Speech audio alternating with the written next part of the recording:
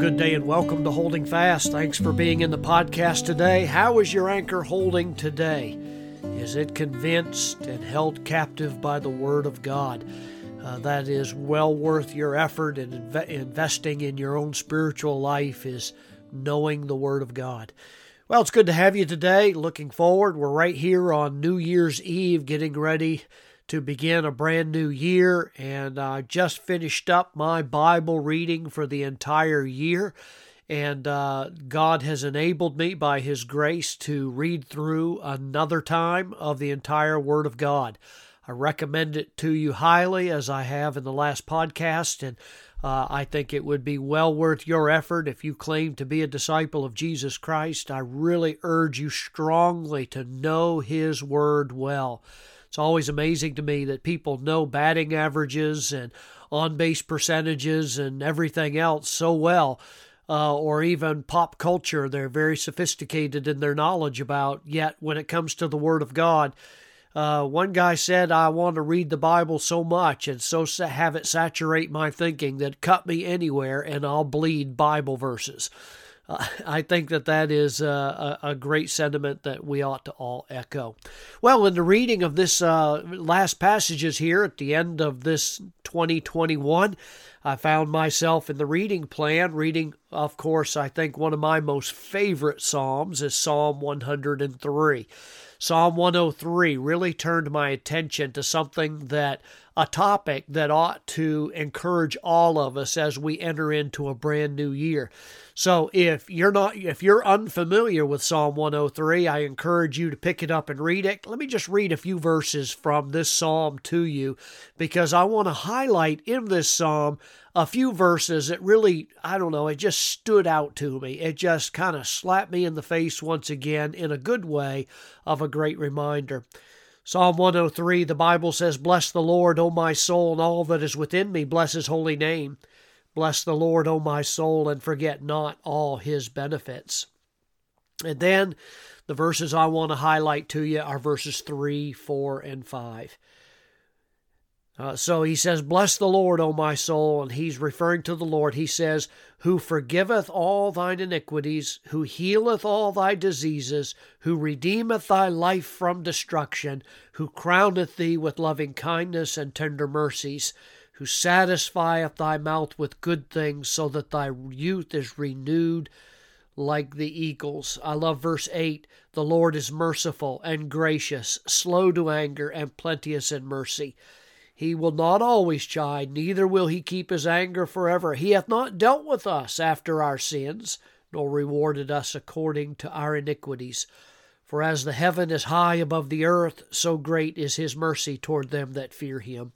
As far as the east is from the west, so far hath He removed our transgressions from us. A new year is coming. It's just around the corner in the next 24 hours. And the best way to begin a new year is to know that you're all free and clear when it comes to your relationship with God. I suppose that's the thought that struck me most. I reflect on the great words of Isaiah in Isaiah 43 and verse 25. Isaiah said, I, in reference to God, I, even I, am He that blotteth out thy transgressions for mine own sake, and will not remember thy sins.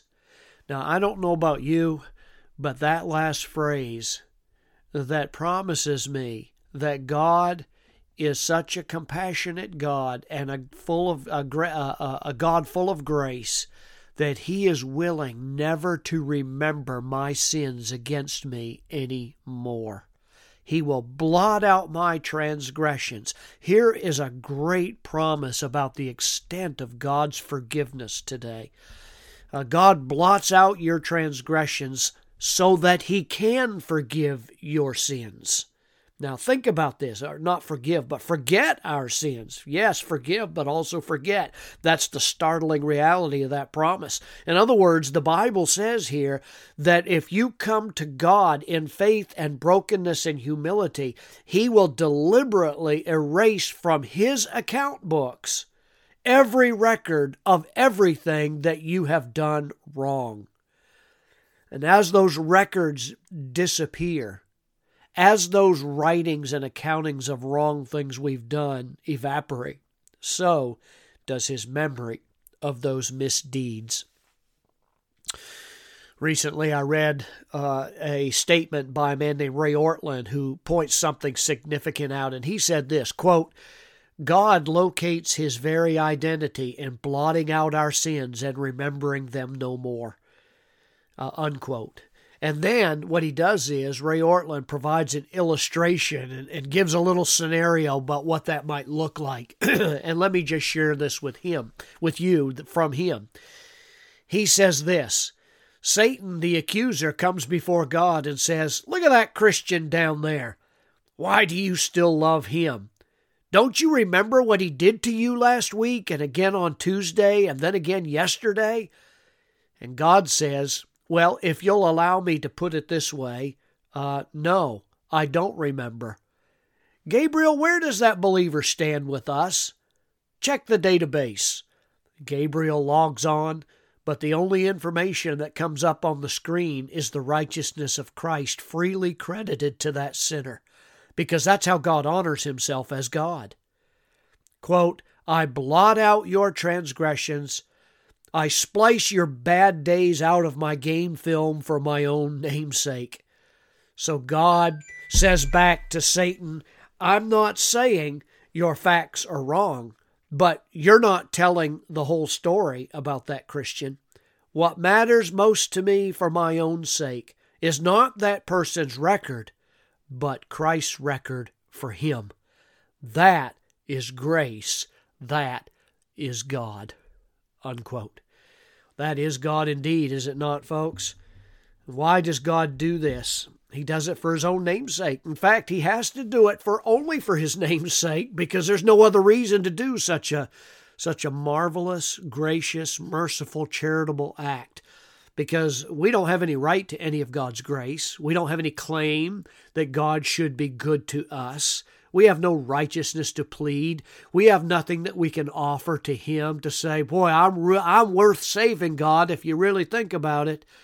No, in fact, it's completely the other way. It has to be done only for God's sake, for God's glory, for God's magnification, because we know the Bible teaches us very clearly that God loves to display his glory before us, his people, so that we can direct our praise and our adoration all back to him, because of him, I have everything that I have. We're drawing this year to a close. And have you expressed your gratitude to God? Have you turned to Christ in repentance and faith so that you can enter 2022 and know that you are free and clear when it comes to your record on high?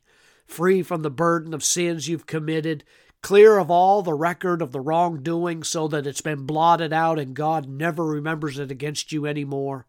There's no better way to begin a brand new year than with the knowledge of your freedom and the desire to live for the glory of one who's just poured out, showered his grace towards you. Are you free and clear right now? I trust you are. If not, I think this would probably be a good time for you to get out of your chair and get down on your knees and then bow your head and ask God for his forgiveness and then wallow in all of that great mercy, that he's blotted out your transgressions. Have joy in your heart. Maybe your holiday celebration this year has been less than stellar, but I want to tell you right now, the only approval that you need is the approval of God Almighty, and he'll never remember against you any of your sins. God bless you. There's great joy in that.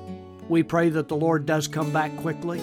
I'm looking forward to that, but until that time, we can rest in the redemption of Jesus Christ our Savior. Walk with God, will you? Trust him, enjoy his presence, and relish his forgiveness.